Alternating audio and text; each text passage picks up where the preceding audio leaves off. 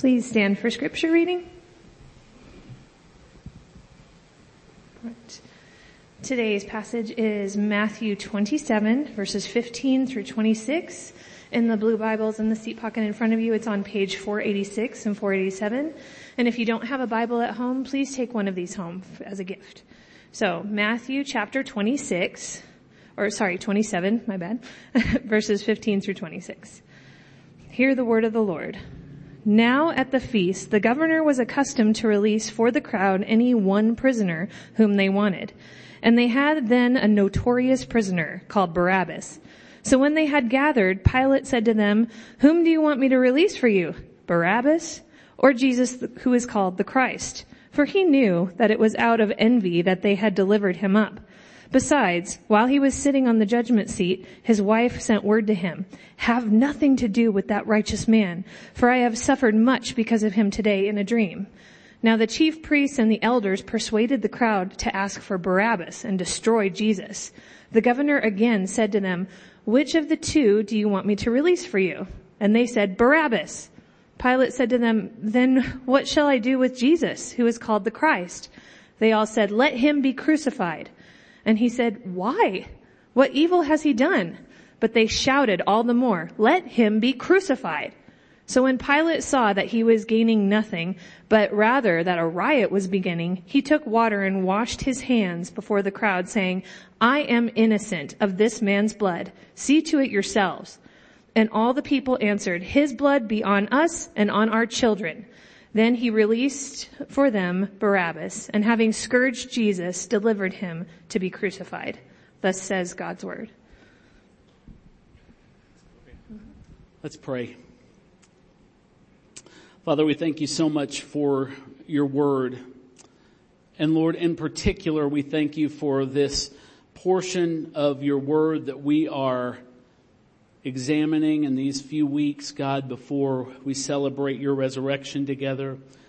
And God, for it's here that the center, the reason, the purpose for our existence is brought to the forefront, Lord, that we see that all of human history was brought to this point where Christ, the Lamb of God, would die for his people and redeem us all from the curse of sin and from the power of death.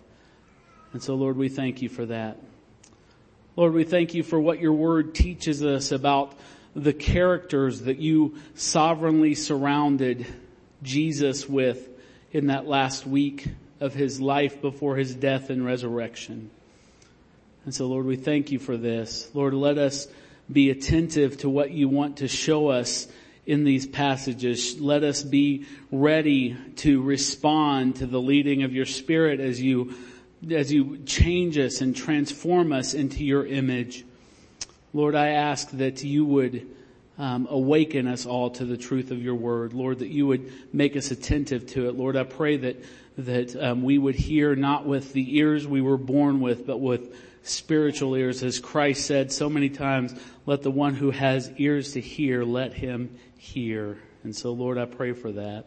God, I pray for myself that I would be, God, given an impartation of your Spirit to be able to share these things with, God, just accuracy and clarity and holiness, Lord God, and not corrupt these things that you have said with my own humanness, my own fallenness. Lord God, I pray that I would speak clearly what you have said in your word.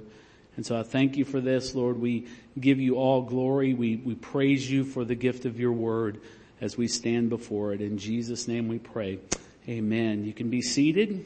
So, as I indicated in the prayer, we're doing a sermon series right now. We have been in a fairly lengthy series on the book of Mark, and we've taken a break from it to do this series looking at different characters from the last week of Jesus' life before he is crucified and then subsequently resurrected. And so we've looked at Judas last week, if not the most infamous character in all of Scripture. He was the one, as you'll recall, who betrayed Jesus into the hands of the Jews who turned Jesus over to the Romans, who crucified him. And today we're going to examine someone who appears very briefly during Christ's trial, and it is the criminal known as Barabbas. You may have never thought much about Barabbas before.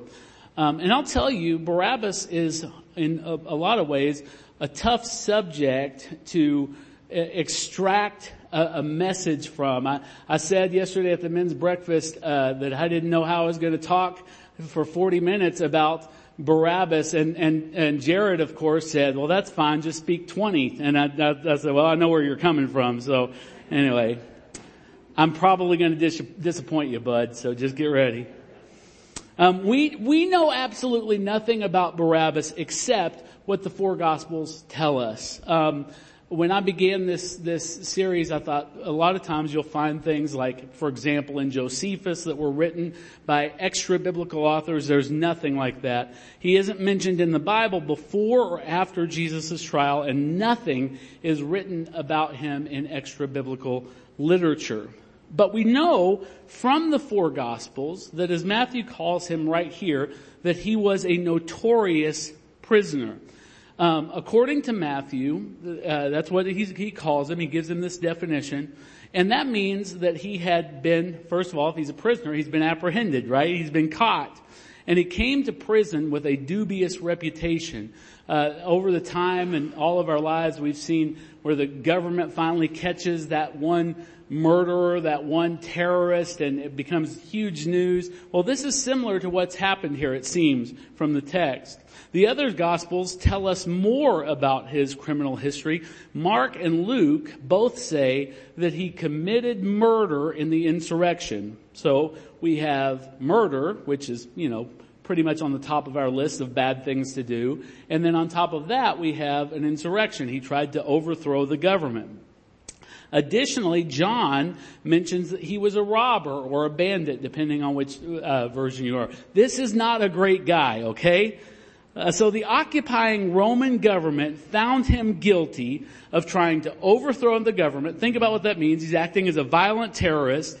He had taken the lives of people, and that he was also a thief. Now I want you to make sure you understand this.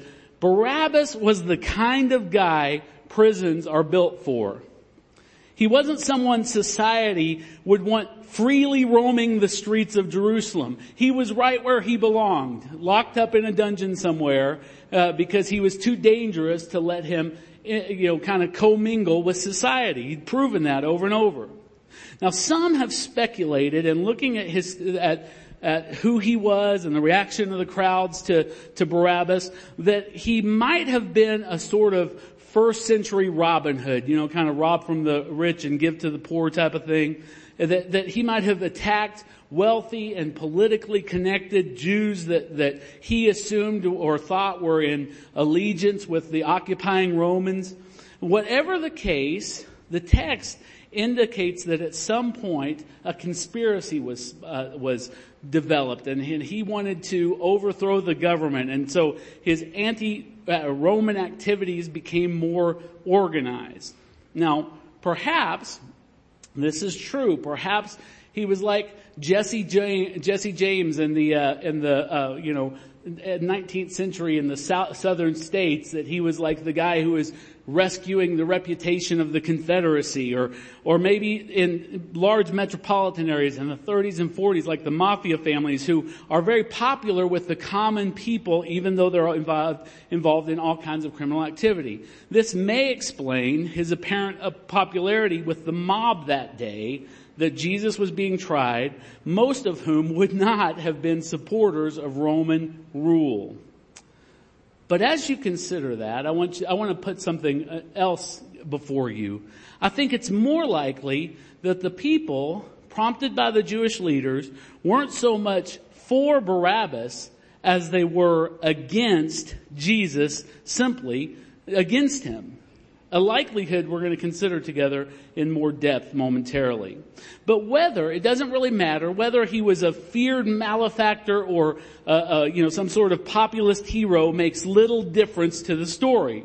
He had clearly broken the law in egregious ways. and he'd been arrested and subsequently imprisoned, and he was most likely facing the death penalty. How do we know that? Because of the charges that were against him. Rome, that's the way Rome dealt with the worst of criminals, just put them to death by crucifixion. And this fact that of who he was, where he was, why he was there, all of that is what, when we look at this story 2,000 years later, it's what makes this story so intriguing. If you pay close attention to the story, it explains for us how the world that we all live in still responds to Jesus. And while the story exposes the reality of the human heart in all generations, it also gives us a grand snapshot of what the gospel accomplishes in us. So Barabbas, this morning, this guy that's just mentioned in a handful of verses throughout the New Testament, this guy is worth our consideration. And this morning, here's what we're going to do. I'd like to take a look at the details of this chapter in Jesus' trial, and I want to examine both the mindset of Pilate and the mindset of the crowd, and finish by considering Barabbas' perspective on the events that are recorded here. So let's begin. At this point in the story of Jesus' trial of his last week, where Barabbas is introduced, Jesus has been arrested in the Garden of Gethsemane after being betrayed by Judas, like we talked about last week. All of his disciples have deserted him. He is left completely alone in custody. Peter has denied him 3 times, denies that he even knows him. He's faced a late night kind of kangaroo court trial before the Sanhedrin, which was the Jewish ruling council, where he's charged with blasphemy, a crime punishable by death. He's physically abused and then subsequently sentenced unanimously by the Sanhedrin to death.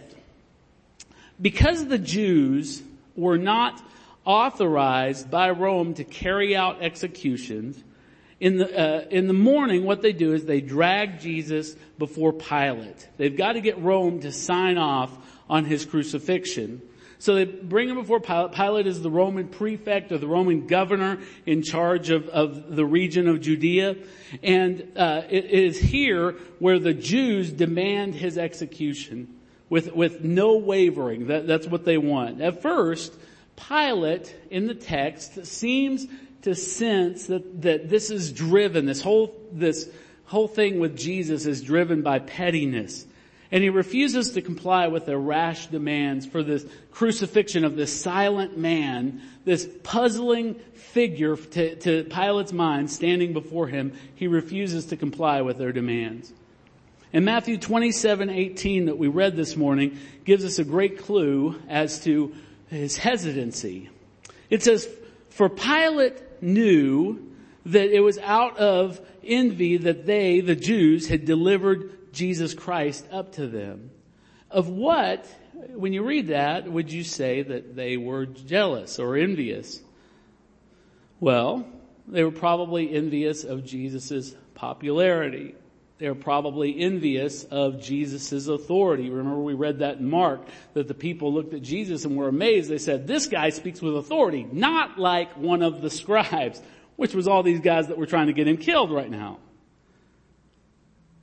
And this whole idea of their envy of Jesus' popularity and authority was apparent by their reaction to Jesus' entry into Jerusalem. Remember Palm Sunday, what happens? Jesus comes in on a borrowed donkey, and as he's coming in, the people are shouting and raising their praise. Listen to what the Bible says in Luke about that event. It says, "As he was drawing near," he's coming into the city, "already on the way down the Mount of Olives, the whole multitude of his disciples began to rejoice and praise God with a loud voice for all the mighty works that they had seen. And they were saying, 'Blessed is the King who comes in the name of the Lord. Peace in heaven and glory in the highest.'"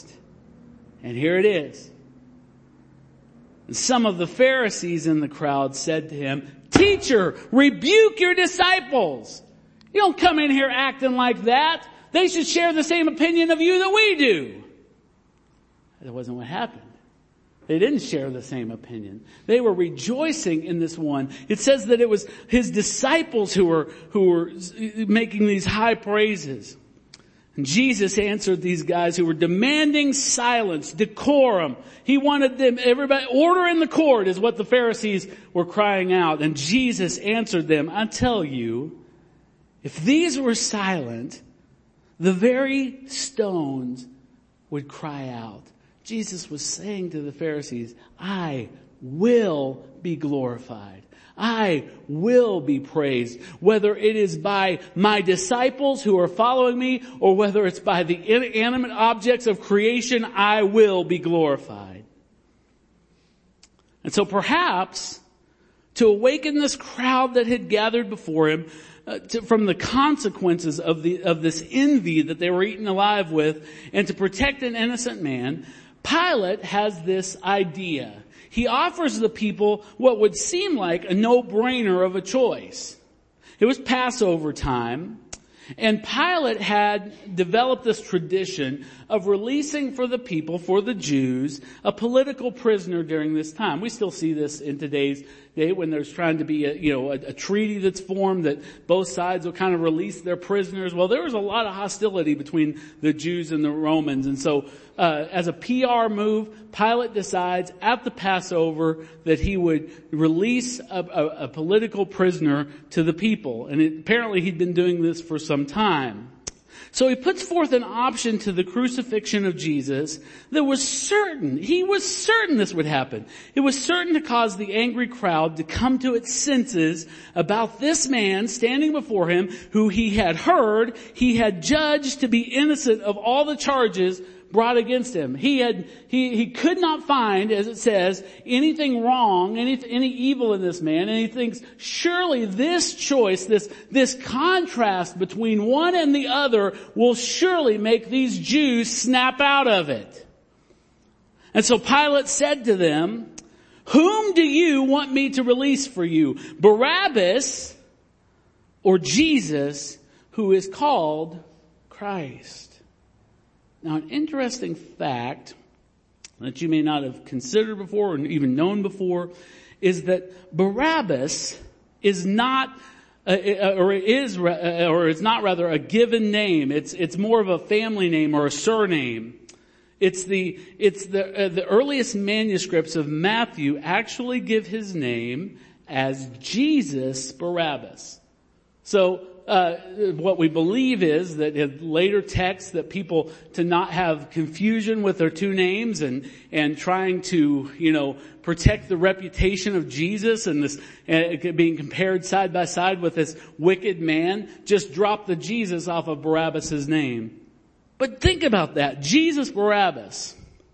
Jesus is derived from the ancient Greek form of the Aramaic and Hebrew Yeshua. And Yeshua in English is Joshua.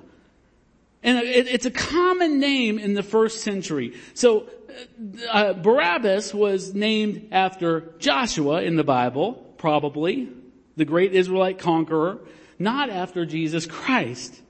But still, consider what the similarity might mean. Jesus Barabbas or Jesus who is called Christ? Perhaps Pilate chose Barabbas in particular of all the prisoners he could have released because he wanted to give the people a clear option. Listen to me. Do you want Jesus Barabbas, the terrorist, the man of violence, the man of greed, the one who we have found guilty? Or do you want Jesus, who is called Christ, Messiah and King of the Jews? That's what Christ means. Innocent, man of peace, in whom I find nothing worthy of death. And perhaps, think even further than that, perhaps in Jesus Barabbas, a sovereign God was bringing the people to make another choice for which they would be held accountable.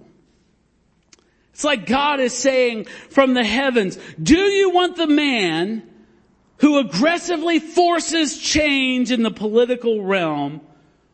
Or do you want the man by his very coming who ushers in the kingdom of heaven, which is not of this world? And regardless of the clear contrast between the two, the crowd made its choice. They cry out with one voice, "Give us Barabbas! Give us Barabbas!" Matthew 27:20 says, "Now the chief priests and the elders persuaded the crowd to ask for Barabbas and to destroy Jesus." So Pilate's strategy with the crowd, his way to kind of manipulate them and work them into coming to their senses, failed miserably. They not only kept demanding to have Barabbas, but they would also not be satisfied with anything short of the annihilation of Jesus Christ.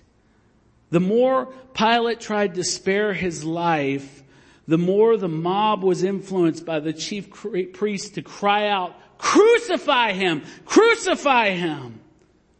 Now, one of our missionaries that we support, we mentioned him this morning, is Ryan Denton. Ryan Denton is he has Christ in the Wild Ministries, and what he does primarily is go to college campuses all over the Southwest and preach the gospel, bring the claims of Christ right to people. And one thing that if you watch the videos, you're going to see on those videos, anytime he shows up to preach, myriads of indoctrinated college students defending everything possible, from abortion to sexual perversions of every description to atheism to every kind of false religion on the planet.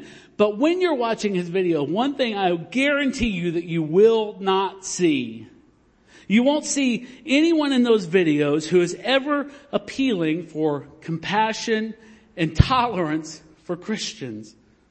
And when the biblical Jesus is opened before them, when it's laid out before them from the scriptures, they make all kinds of absurd and uninformed and blasphemous accusations against him, blaming him for every evil in the world and questioning his every claim.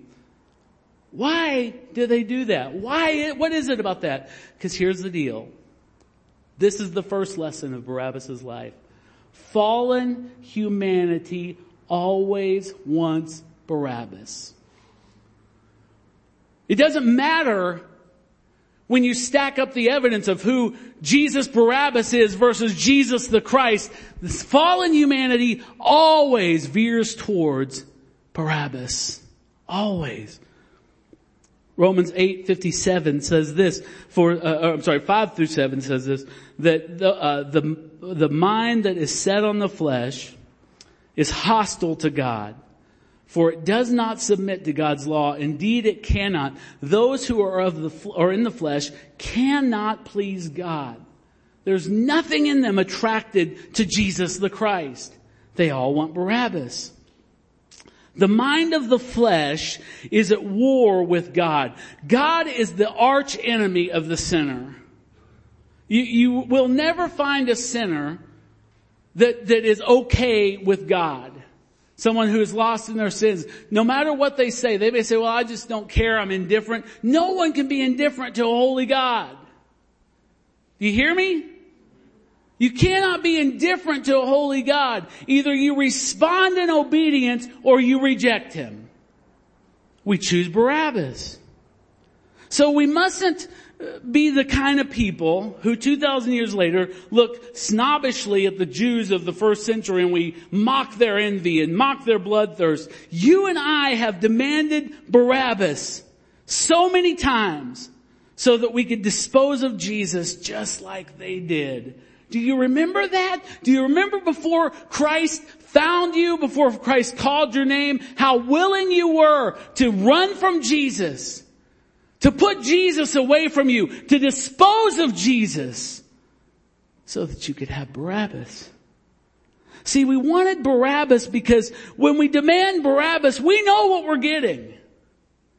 See, Barabbas is a man of action. He thinks like we do. He gets things done, even if things get a little bit messy sometimes. Barabbas can be your preferred political platform. He can be whatever you choose to get ahead, to get things done. But mostly Barabbas is simply the idol of self, the worship of self. See, we choose self because we think that our choices are always for our benefit. Remember in the 70s, anybody old enough to remember in the 70s when everybody was saying, if it feels good, do it. Our choices are always beneficial for us. So we crown ourselves and make ourselves little kings and queens. We're convinced that our feelings, our motives, and our actions are always right. But then there's this troubling little verse in Jeremiah where he reminds us that the heart is exceedingly wicked and deceitful above everything else. Jesus pointed out for his disciples the danger of choosing Barabbas. He said in Matthew 16:25, for whoever would save his life will lose it.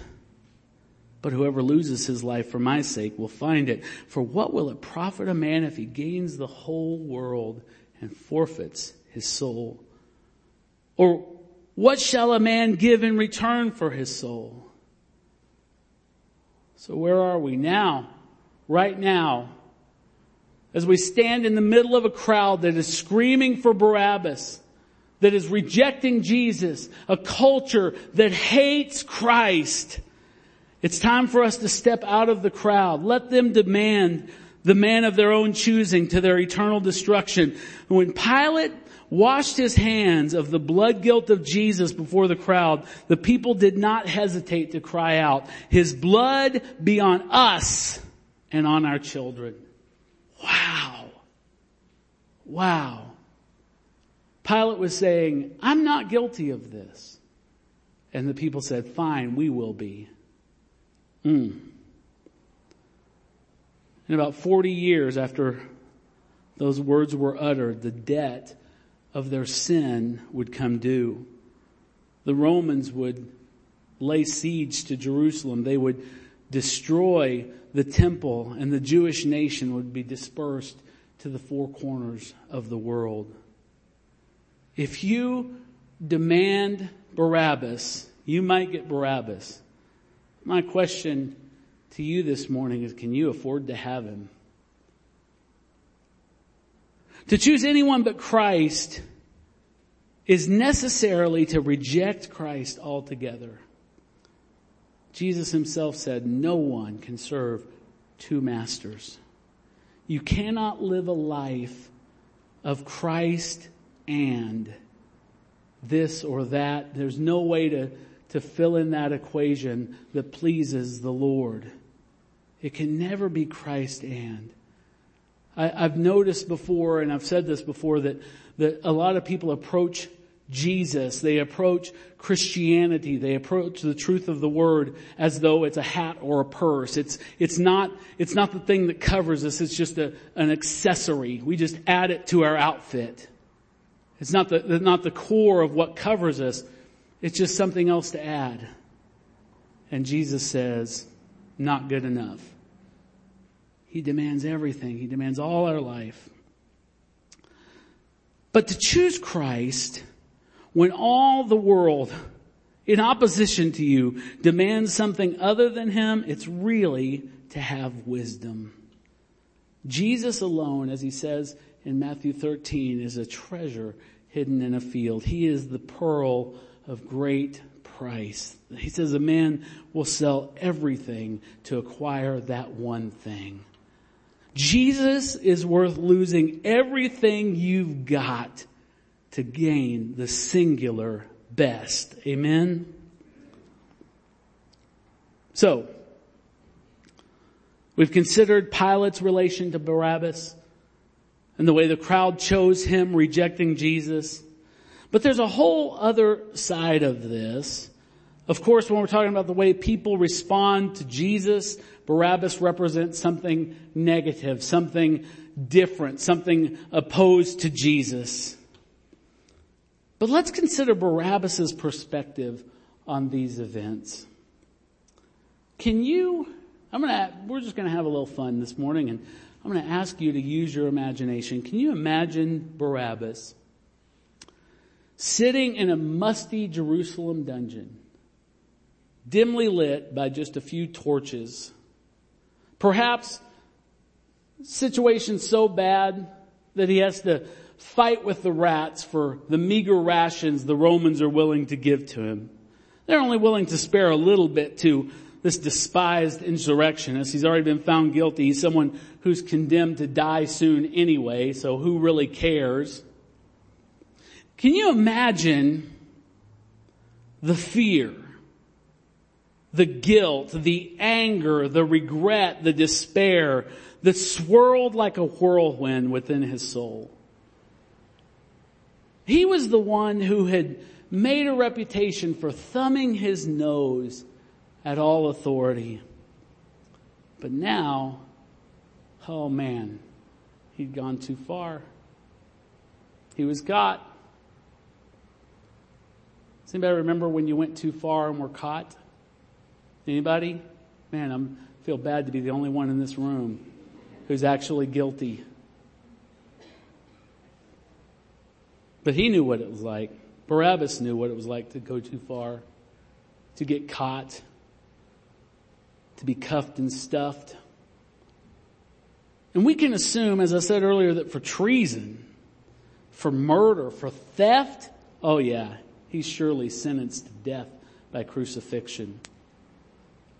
So now he sits alone in this cell, and he waits for the day when he will be dragged from that cell, when he'll be tied down and then nailed down to a wooden cross, where he will endure a long, painful, and shameful death as he hangs under guard before all of Jerusalem's eyes. Some people in those days stayed on the cross for days. They'd fight for every breath as they had to lift their body on those nails to just breathe.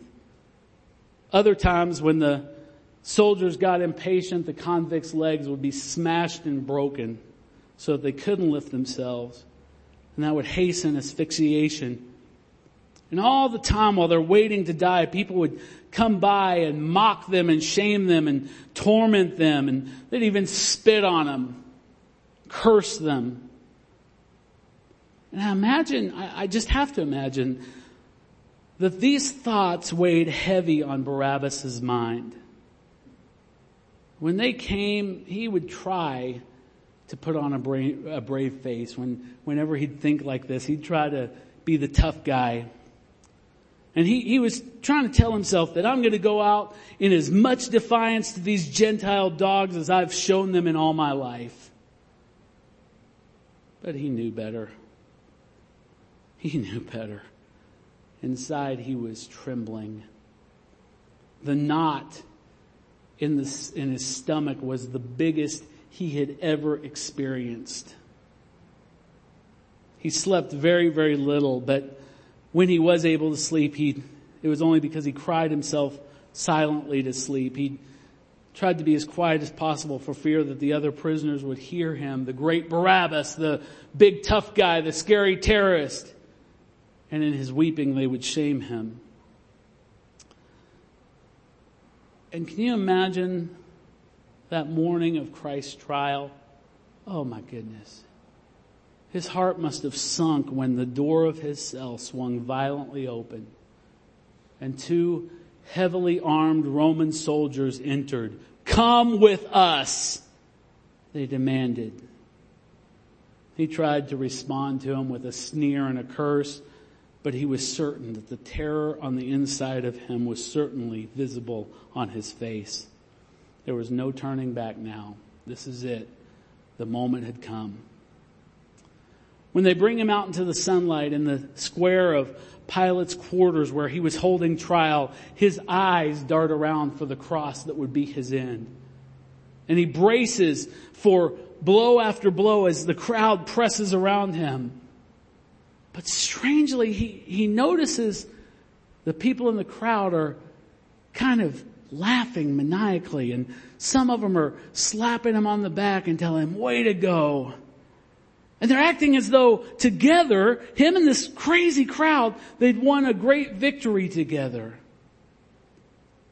And then his heart just sinks even lower as he looks up and he sees across the crowd another prisoner. Clearly a prisoner because he's nearly naked. His back is in tatters, having been ripped open by the Roman scourge. His head, there's something on his head and it looks, is that thorns? Is that a thorn bush strapped to his head? What is this? He's saying. What is going on here?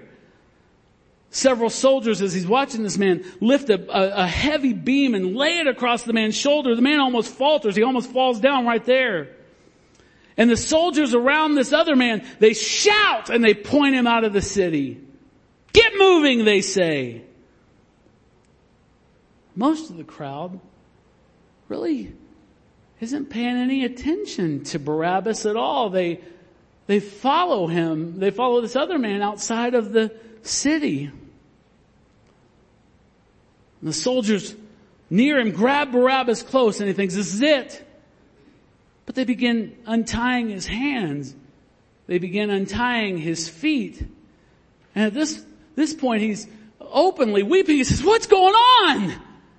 And he demands that they tell him, not trusting them at all. He says, get out of here, Barabbas. You're free. That other one, he took your place. What? What do you say? How? Is this some kind of joke? But the soldiers just ignore him.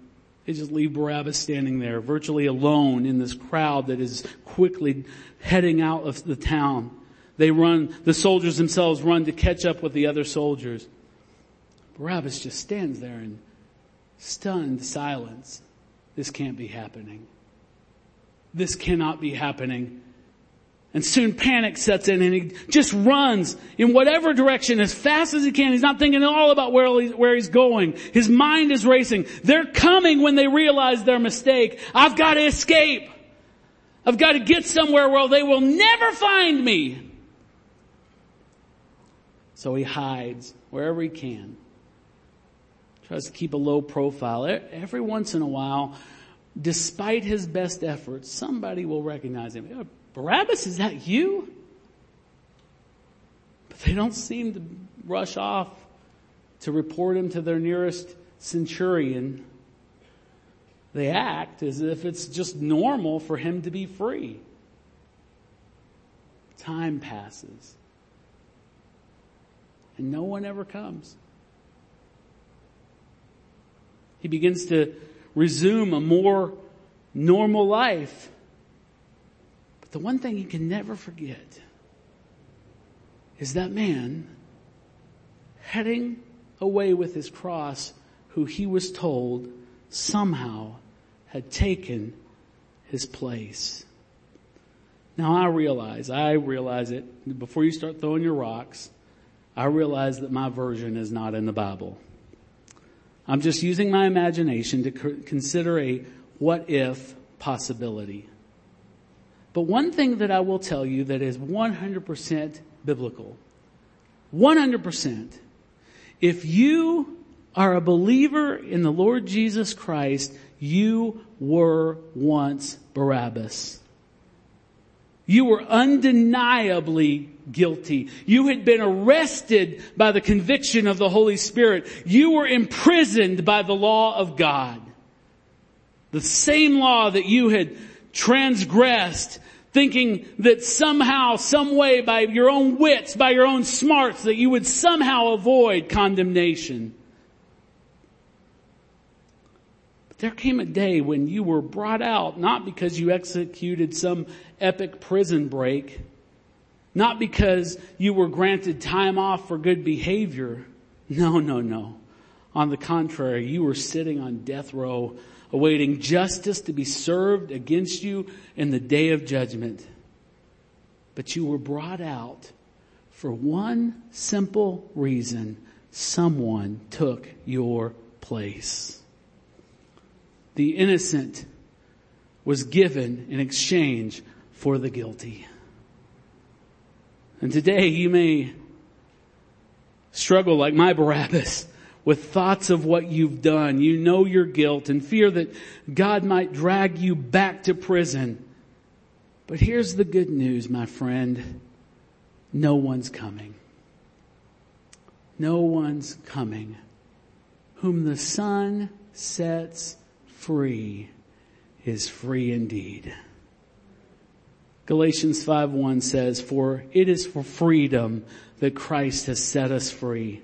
Stand firm, therefore, and do not submit again to a yoke of slavery." See, the gospel doesn't give us rules for self-improvement. The gospel is not a self-improvement program. It's not a program of religious advancement. It points us to the innocent, blood-soaked man who bears a cross while we go free. The gospel doesn't make us innocent of our crimes, but what it does do is declare that we are forgiven of them because someone took our place out of perfect love. And all the church said together, Amen. Amen. Would you stand with me?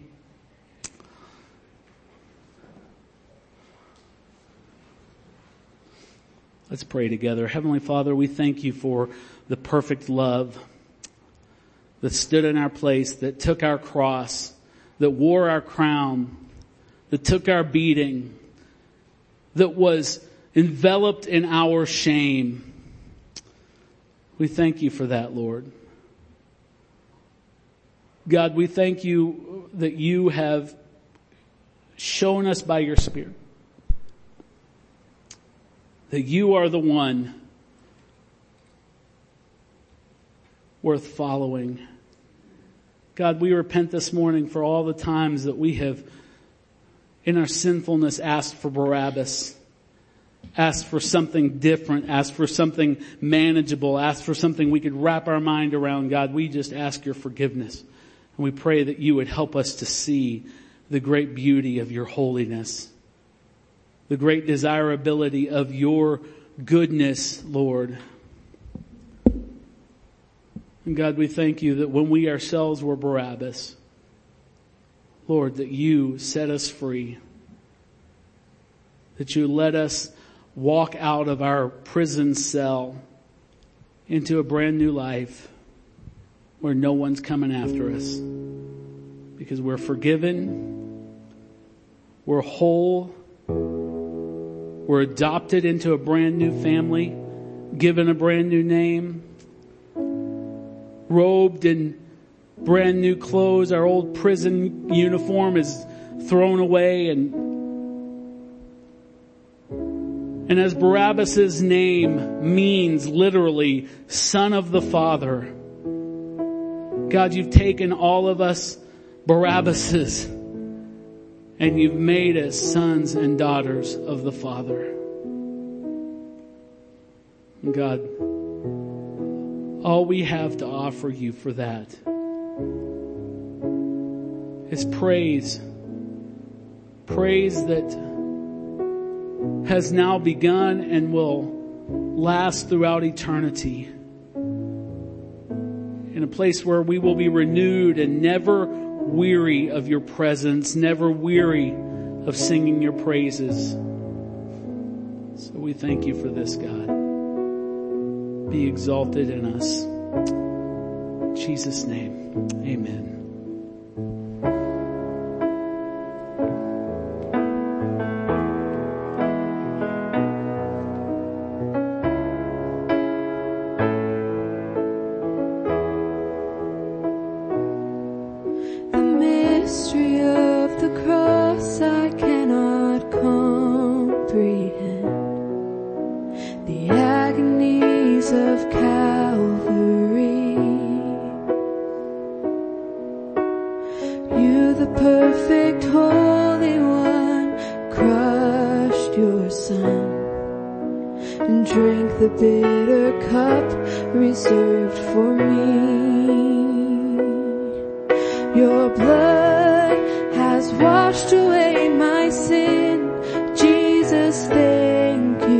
The Father's wrath completely satisfied.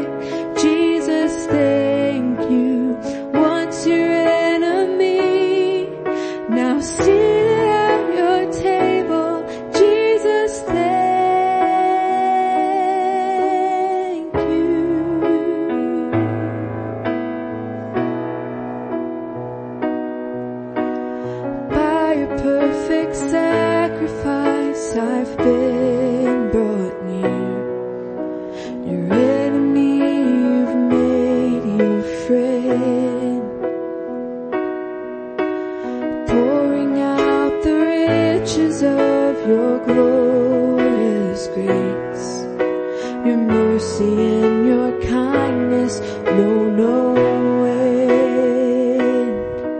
Your blood has washed away my sin. Jesus, thank you. The Father's wrath completely satisfied. Jesus, thank you. Once your enemy, now seated at your table. Jesus, thank you. Oh, Jesus, thank you.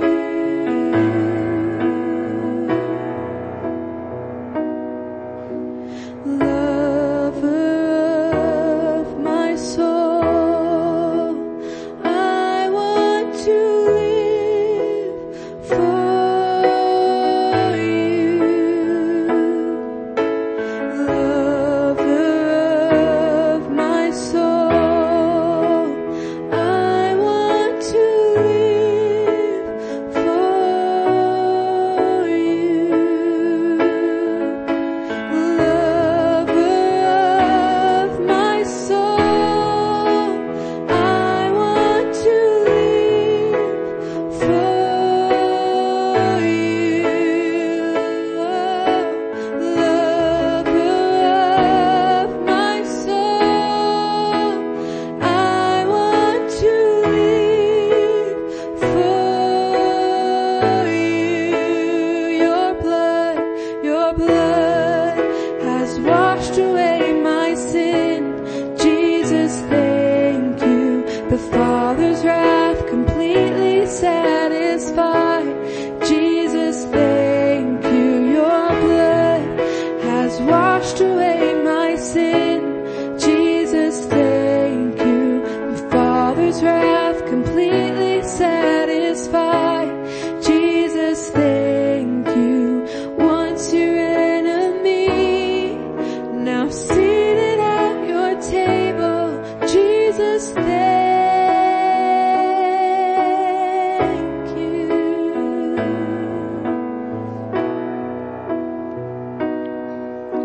Once your enemy, now seated at your table. Jesus, thank you. If I could have the communion servers come and help me. We're going to receive the Lord's Supper together. And this is such a marvelous reminder, even with the song that Natalie just led us in, that we were once his enemies, but now we have a place at his table, not because of anything we've done, not because of any merit in ourselves, but we have been invited to come and just renew our covenant with him week in and week out, and remind ourselves that Christ has done something, that he stood in our place, that he took our cross, and because of that, we who were once his enemies are now seated at his table. What a wonderful, tangible reminder he's given us in the Lord's Supper. And so I just want to invite you in a moment to come and receive these elements and take them back to your seat. We'll take them together. But just a real quick word. I always try to mention this. We don't ever assume, even in a crowd this size, we're a tiny little church, but we don't assume in a crowd this size that every one of you knows the Lord Jesus Christ as both Lord and Savior. And so if that's you, if you're unsure, the Holy Spirit is so good. He'll tell us, he'll confirm for us that we're believers, and he'll confirm for us if we're not. And so if that's you, if you know that there's business, that there are things that are not right with you and God, and you need to make them right, can I just ask you to have the courage to wait to come to this table until you've kind of dealt with those things? And the best way I can think of to deal with them is to find myself, find Pastor Dave, find Gabe, and just share with us. Let us talk to you for just a moment or two. And you can say, hey, I'm ready to get things right with God, and we will help you to know what to do and help you to get on a path that will help you to go the distance. And so I want you to seriously consider that. But if you're not there yet, just stay in your seat. It's okay. No one's judging you. What we are doing is compelling you to come to the cross of Jesus this morning. For the rest of you, I'm going to go ahead and invite you to come and receive the elements, and we will take those together as a family after you've returned to your seat.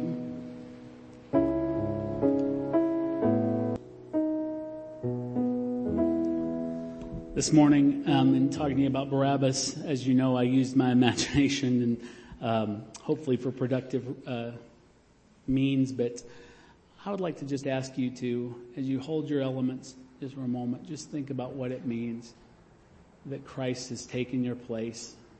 That's what these elements symbolize.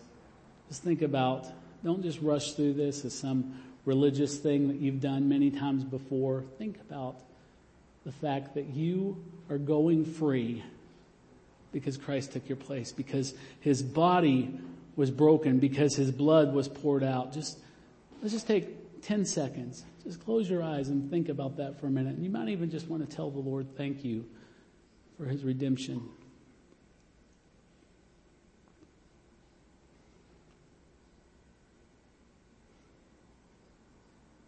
Paul says, "For I received from the Lord what I also passed on to you, the Lord Jesus, on the night when he was betrayed, took bread, and when he had given thanks, he broke it.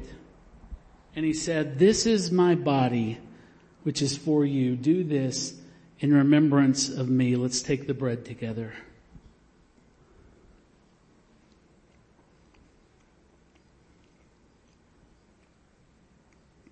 In the same way, after supper, he took the cup and saying, "This cup is the new covenant in my blood.